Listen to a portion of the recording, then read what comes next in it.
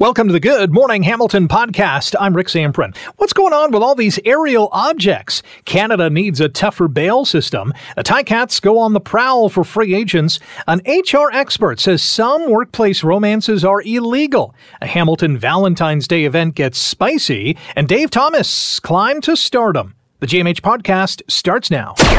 This is the Good Morning Hamilton podcast on 900 CHML. There have been questions and concerns about this, but there is no indication of aliens or extraterrestrial activity with these recent takedowns. It drew some chuckles at the White House. That's White House Press Secretary Karine Jean-Pierre reflecting on a reporter's question about whether or not these aerial objects, and we've seen, four of them over the last 10 days being shot out of the sky here in North America, whether or not they're extraterrestrial.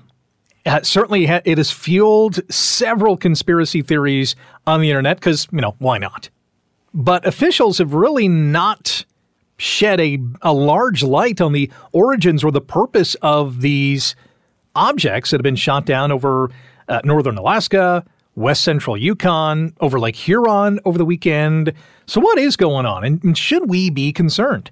Jonathan Berkshire Miller is a senior fellow and director of foreign affairs, national defense, and national security at the Macdonald-Laurier Institute, and joins us now on Good Morning Hamilton. Jonathan, good morning. Welcome to the show.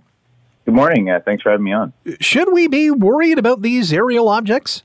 Well, I think we should be worried to a point. I think there's an extent of our worry where it should be, but these objects haven't shown an ability, for example, to have weapons attached to them.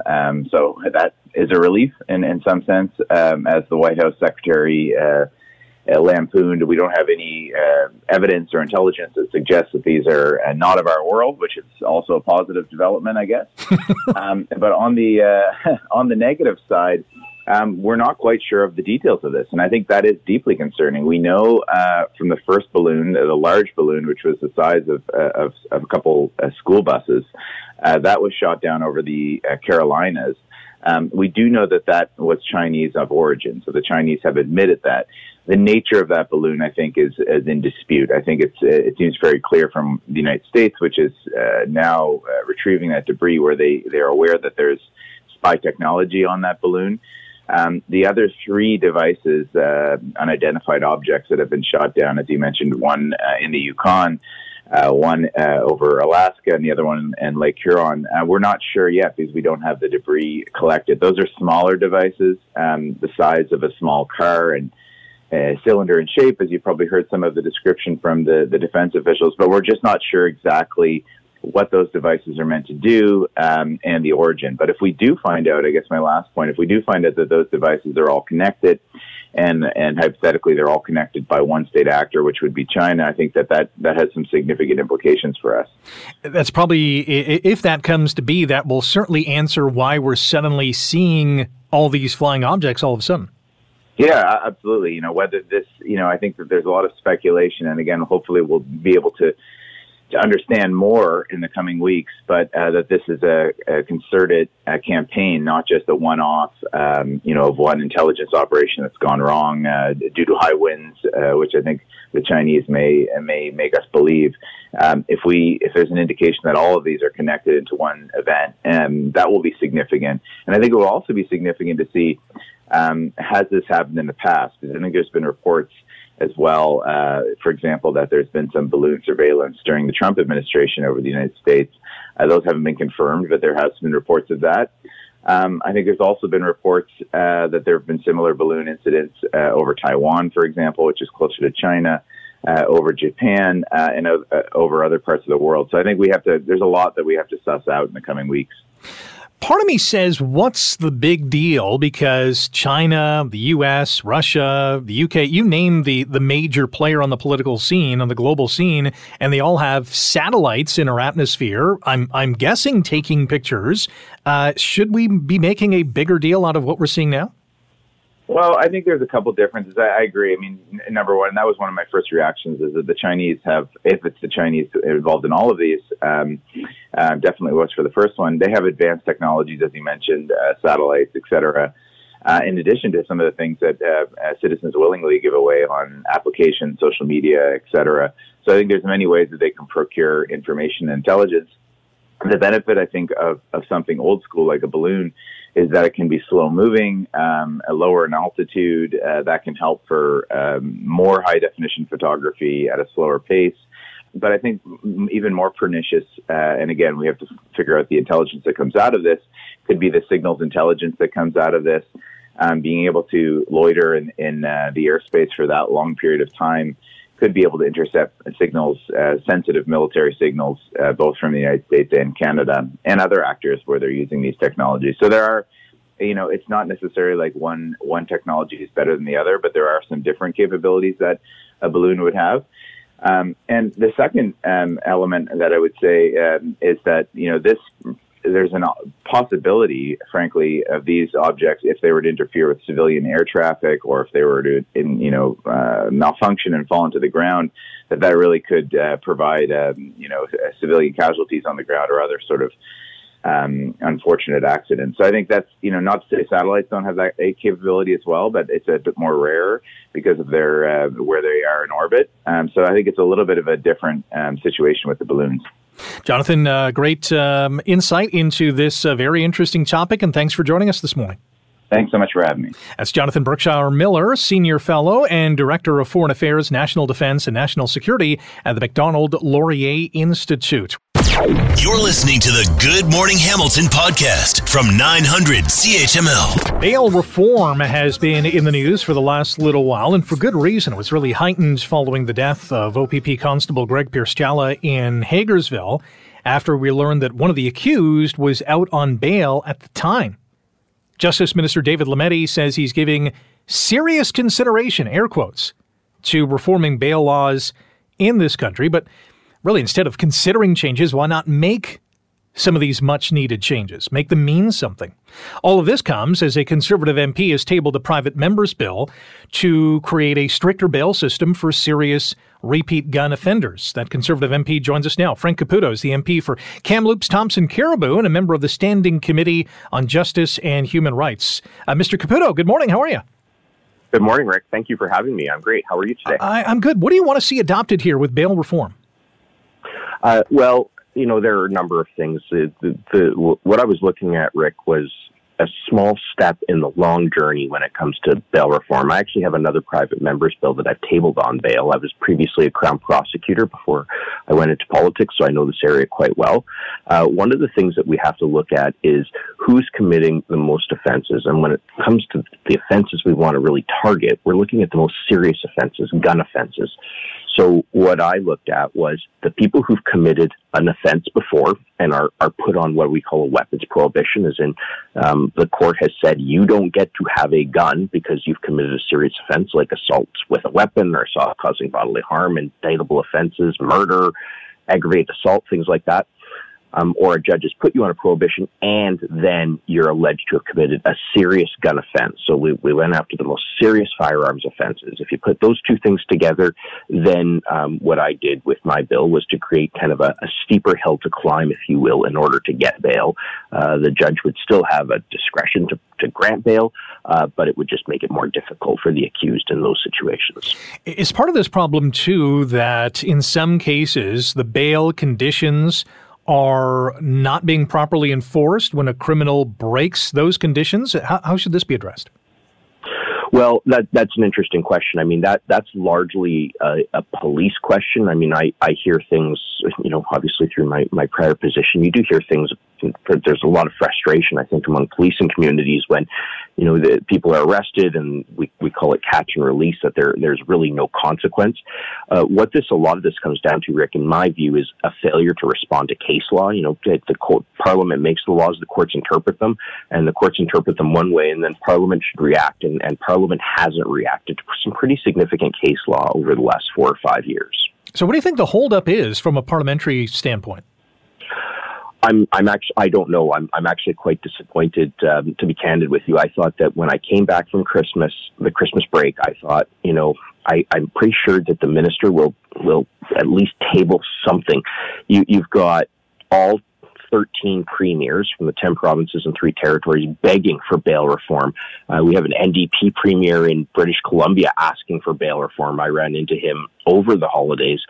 And so I thought, you know what, we're going to see something. And if you look at his answers in question period from January 30th and 31st, it was really, in my view, saying, well, we're open to good ideas, but, and his tune has changed a little bit in the last couple of weeks, as you put it, air quotes, serious consideration. So there's a time to think, and then there's a time to act. And in my view, we're well past thinking and well into acting. For what you are proposing, would this be a massive overhaul of what we currently have? No, this is really a tiny change, and as I say, it's a small step in the long journey, Rick. In that, I'm looking at who causes a disproportionate amount of serious firearms crime. Sometimes people are called prolific offenders, and in this bill, we're not talking about the person who shoplifts regularly or who's a nuisance on the street corner or those types of things. I'm targeting the most serious of firearms offenders, and that's not to say it's not important because it targets a small group. It actually, in my view, is even most important. I thought, who should we be going after but those who cause the most disproportionate form of violence? But if you look at my other bill, Bill C-274, for instance, it's looking at people who just committed so many offenses. And I was speaking with a prosecutor not long ago, and this is in British Columbia, mind you, where they said, oftentimes you have to see 4 to 6 open court files. So this isn't just offenses. These are separate instances of offending, January 1st, January 4th, January 7th, like that, before a judge will even look at denying bail. So we have a problem. And the whole system needs overhaul. People are begging for it. Police are begging for it. The premiers are begging for it. And most importantly, Canadians are begging for it. Well, let's hope we can fix it and fairly soon. Mr. Caputo, appreciate your time today. Good luck with this private member's bill. Great. Thank you very much, Rick. All the best. Same to you. Frank Caputo, MP for Kamloops, Thompson, Caribou, member of the Standing Committee on Justice and Human Rights, has a private member's bill to create a stricter bail system for those serious repeat gun offenders. So targeted, and I think very much needed. We'll see if it happens. You're listening to the Good Morning Hamilton podcast from 900 CHML. Canadian Football League's free agency period officially opens at 12:01 p.m. today. What are the main priorities for the Hamilton Tiger Cats, and what are some of the other teams thinking about doing this afternoon and beyond? Justin Dunk is the founder of 3 Down Nation and a CFL analyst with Sportsnet and joins us now on Good Morning Hamilton. Justin, good morning. How are you? Doing well, Rick. Thanks for having me on. Good morning to you. We've had a number of players move from team to team during this so-called non-tampering window for free agents. Your thoughts on what we've seen over the last week?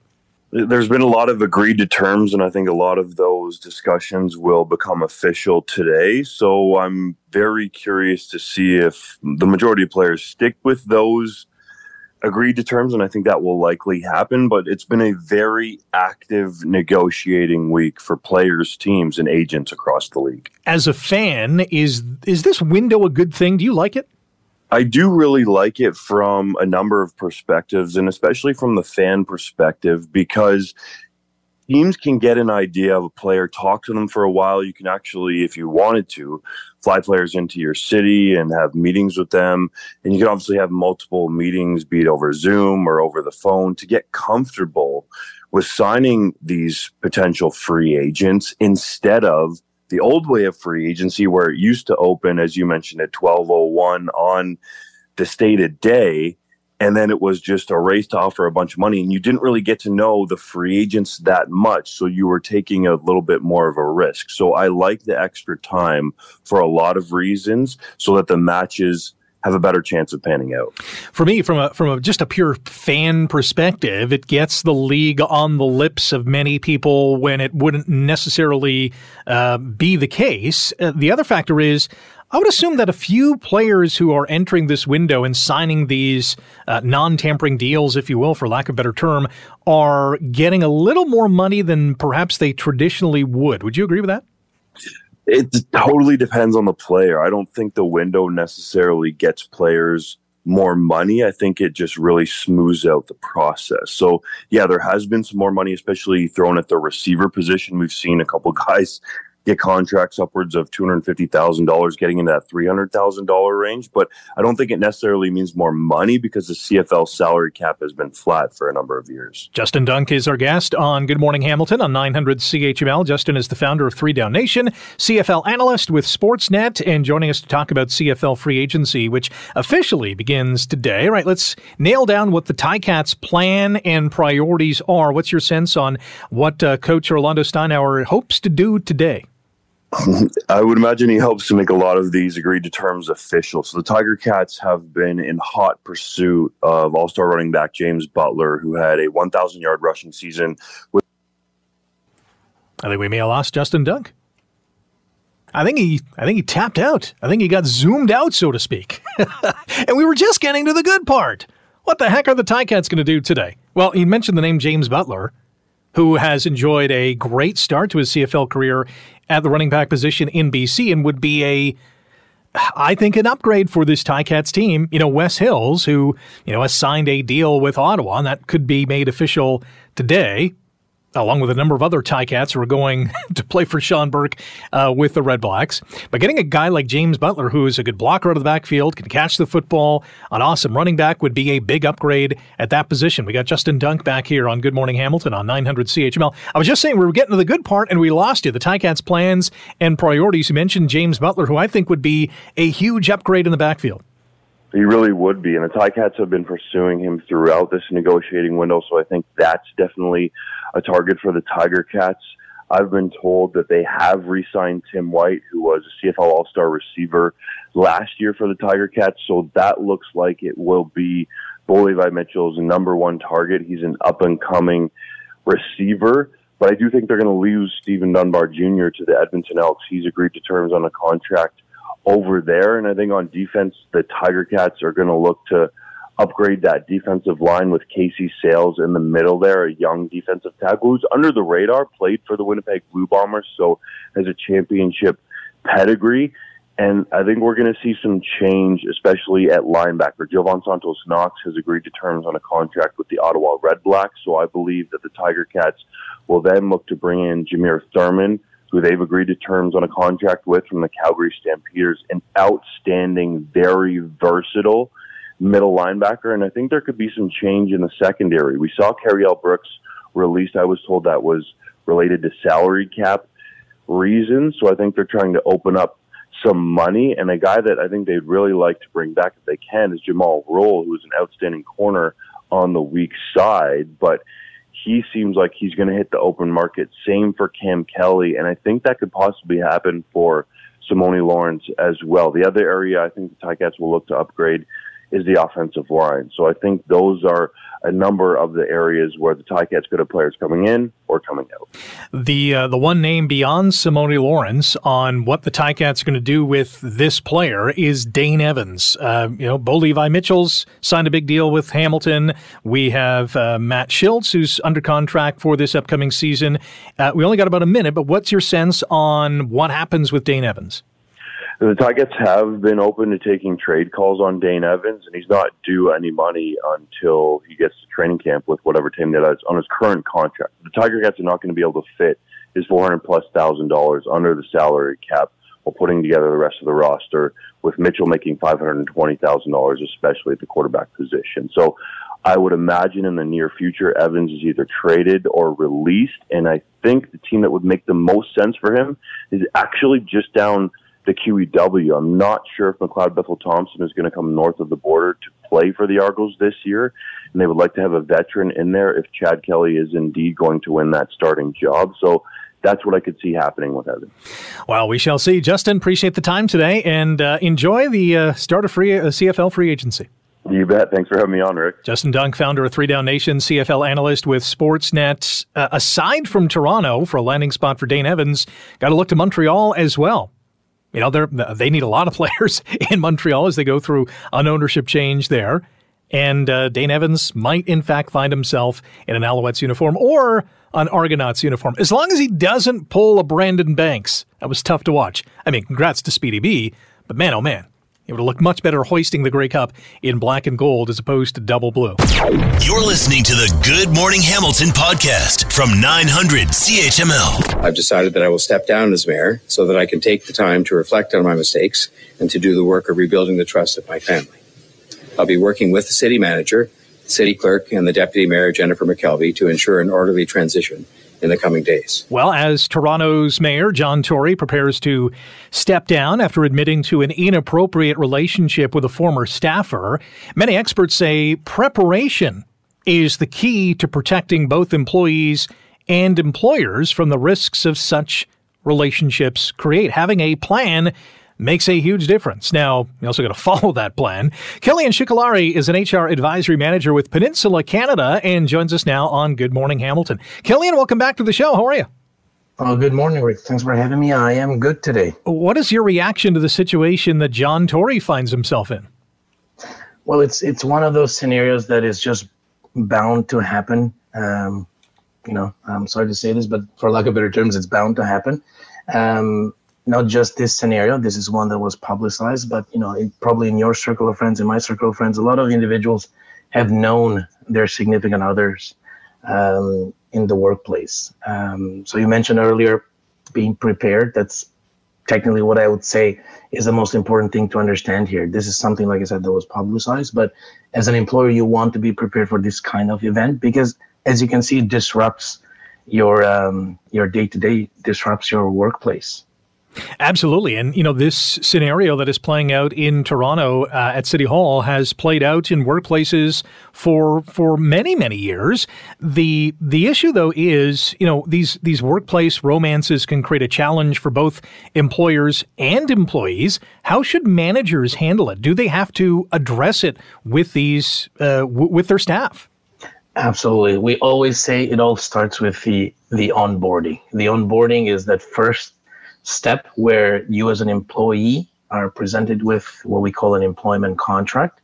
But on top of that, there should be other documents, an employee handbook that will include a policy about workplace interpersonal relationships, will include also a workplace violence and harassment policy. The reason why we want that to be a combination of documents is because one will identify the stance that the company has with regards to this type of event. How would you go as an employee about addressing this, reporting this? And also, if things were to go sour, how is the company going to react? So what do you expect as an employee? So everyone needs to be on the same page from the get-go. That's the important thing is. Managers, based on the policy that they have within their environment, there are companies that have chosen to be a bit more strict and companies that have chosen to be more lenient. The first step usually when this happens and you are aware of this scenario is to create possibly a separation between the two individuals if they are in the same department, if there is a situation where one is a manager, one is a subordinate. So you want to be aware of the scenario, always keeping in mind that there might be a bit of a negative impact if things were not to go perfectly in that relationship. If anything, there's got to be a set of expectations. If you had two employees in the workplace who were romantically involved, the expectation is, listen, while you're at work, you have to be an employee and get the job done as opposed to, doing anything else non-job related. Absolutely. Those are things that need to be clear from the get-go. There needs to be guidelines with regards to what the company will do in terms of the steps they would take. As I mentioned earlier, some companies have an environment where they need to be very strict. Some are very lenient. I mean, there's some concerns here in terms of reducing company morale if you really take a really hard stand against it. The only thing is be prepared, have those conversations, and allow for individuals to just come forward and work with you on how to make this work in the workplace. Always, as you said, which is very important, focusing on getting the job done. We only got about 45 seconds. Are there certain circumstances in which romantic relationships at work could be illegal? There could be, absolutely. When we talk about conflict of interest, is something that, one favors the other, being in a certain position, understanding on how to react in those scenarios is very important, and also a good internal investigation will help you determine the next steps. Maybe it's something that you identify early, you put the measures in place, we reinforce the policy. If it's something that has been going on for a while, you might have to take that step of just basically dismissing the employee. Well, hopefully that's some information our listeners can use if they find themselves in this particular situation. Killian, always thanks for your time, and enjoy the rest of your day. Absolutely. Thanks for having me, Eric. Bye. That is Killian Cicolari, HR Advisory Manager with Peninsula Canada, with some pretty good insight into what's going on in the workplace relationship-wise. Coming up in our final hour of Good Morning Hamilton, we have a Conservative MP who has some ideas on how we can reform the bail system in this country. And what would you put down as the best place and the worst place for a date, whether it's a first date or a 100th. That's coming up next year on Good Morning Hamilton on 900 CHML. You're listening to the Good Morning Hamilton podcast from 900 CHML. Well, today, as you probably already know, is Valentine's Day. Are you wondering what to do with a certain special someone? Well, I'm glad you asked. Hamilton Spice Factory is going to play host to a spicy event this evening presented by Emerson Arts Theatre. And joining us to talk about it is Emily Bollier and Mason Miedzensky from Emerson Arts. Emily, Mason, good morning. How are you? Good morning. So tell us what's happening tonight. So tonight we are showcasing myself and Mason through some love songs for people to come and enjoy at the Spice Factory. So from 8 o'clock until 10 o'clock, we have a whole lineup from Etta James to the Ronettes, Tina Turner. We just have a wonderful variety of love songs for Valentine's or Galentines, whoever, to come out and check out. We've got some snacks. There's a cash bar. It's just an overall great night of romance and fun. Mason, are love songs the best kind of songs to sing? They are, I'll say this, they allot for the most amount of runs that a human being can do in a song. Emily, would you agree with that? Well, Mason is more of a runner than I am when it comes to singing. But the thing about a love song is that when a performer is singing and when they're remembering or feeling that love and it's coming through over the airwaves, like it's just a special time. It's the two of us. We're best friends, but we love each other so much. And we are just going to be giving all the positive vibes and sending that out as we're singing tonight. Yeah, and we're going to remind our listeners here that Emily and Mason have been kind enough to offer 2 free tickets to tonight's event at the Spice Factory. To win, you have to answer this Valentine's Day trivia question, and you can call producer Alicia in the studio now at 905-645-3221 or star 9900. The question is, in classical mythology, Cupid is the god of what? Call Alicia now, provide your answer. Mason, back to you. When you're singing these romantic songs on Valentine's Day with a crowd filled with, people who I think admire, at least love each other, you got to feel that energy in the room, right? Oh, absolutely. It's palpable. You can feel the love in the air. We're gonna make more love with our voice and music. Absolutely. Yeah, that's right. Let's talk about some other things that Emerson Arts is involved in, because if you go to the website emersonartscanada.com, there's a number of other things that you're involved with. Emily, talk about When We're 40, because this is absolutely an outstanding concept. Yes, this is awesome. So Mason is the playwright, and he has written a musical cabaret to the songs of the 1990s. And it's the premise, if we are single when we're 40, we'll get married. So we have a teenage cast in our first act, and they go through all the trials and tribulations of being 16. A promise is made. And in Act 2, we have adult contemporary they're contemporaries, adults, who will be playing the same characters and telling the story from the point of 40 years old.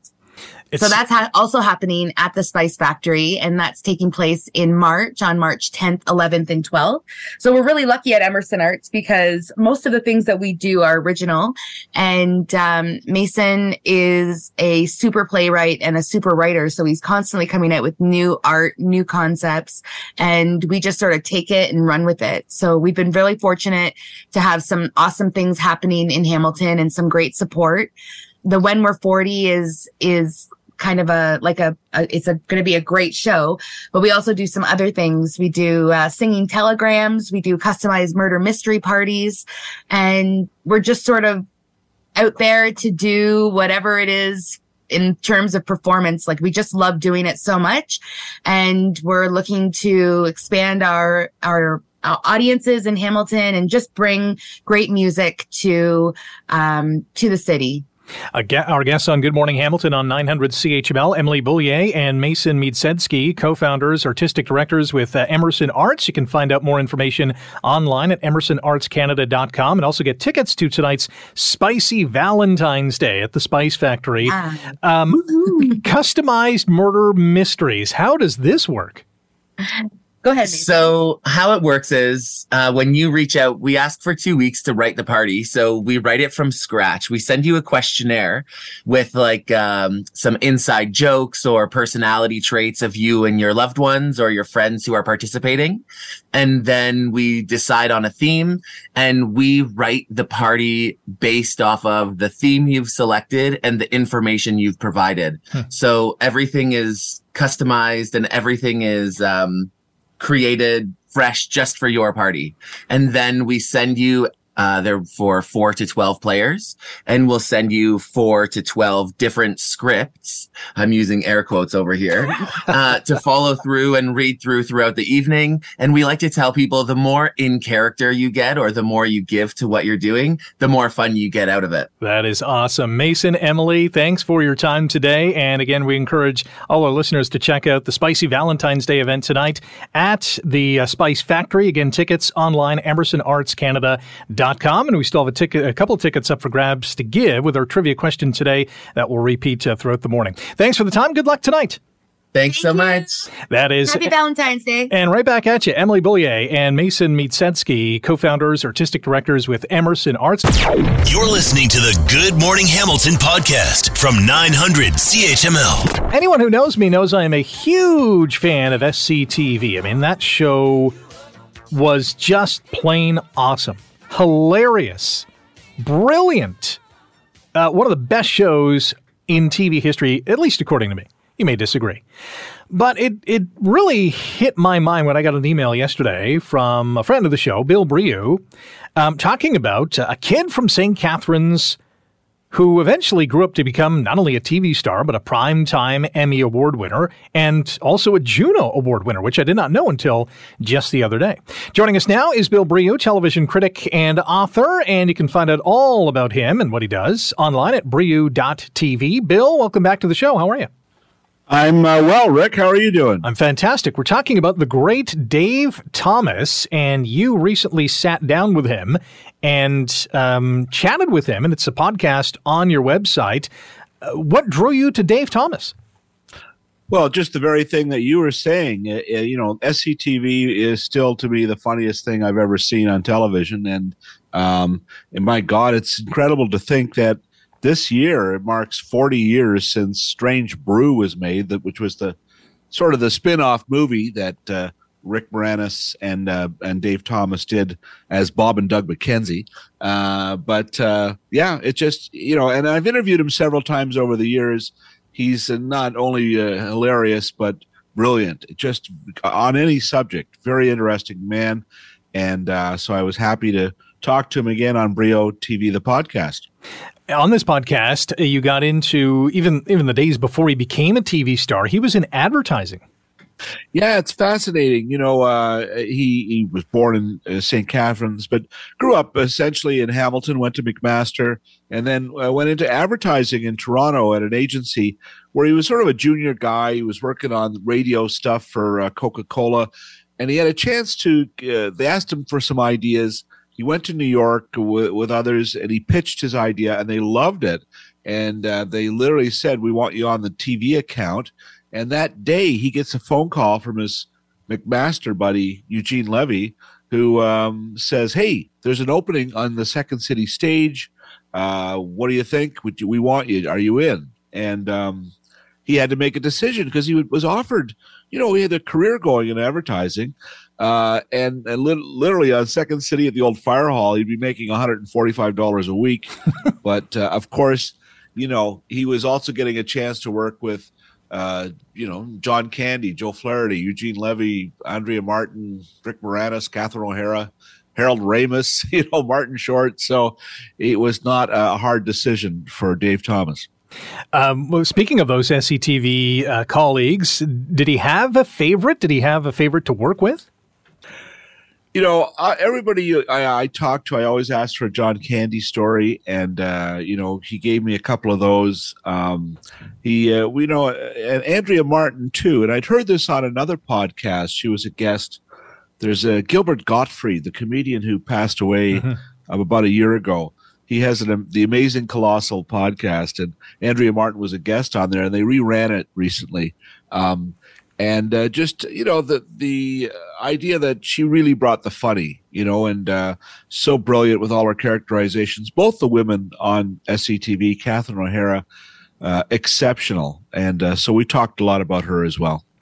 We're talking with Bill Brieux, television critic and author, and recently did a podcast interview with the great Dave Thomas of SCTV fame and various other amazing projects. You can hear it online at Brieux.tv. That's BRIOUX.tv.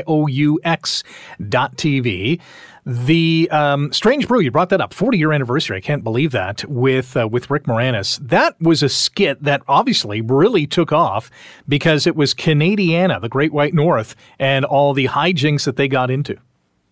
It did take off, and don't be a hoser, Bill. And it was literally, I think it aired when it was airing in Canada.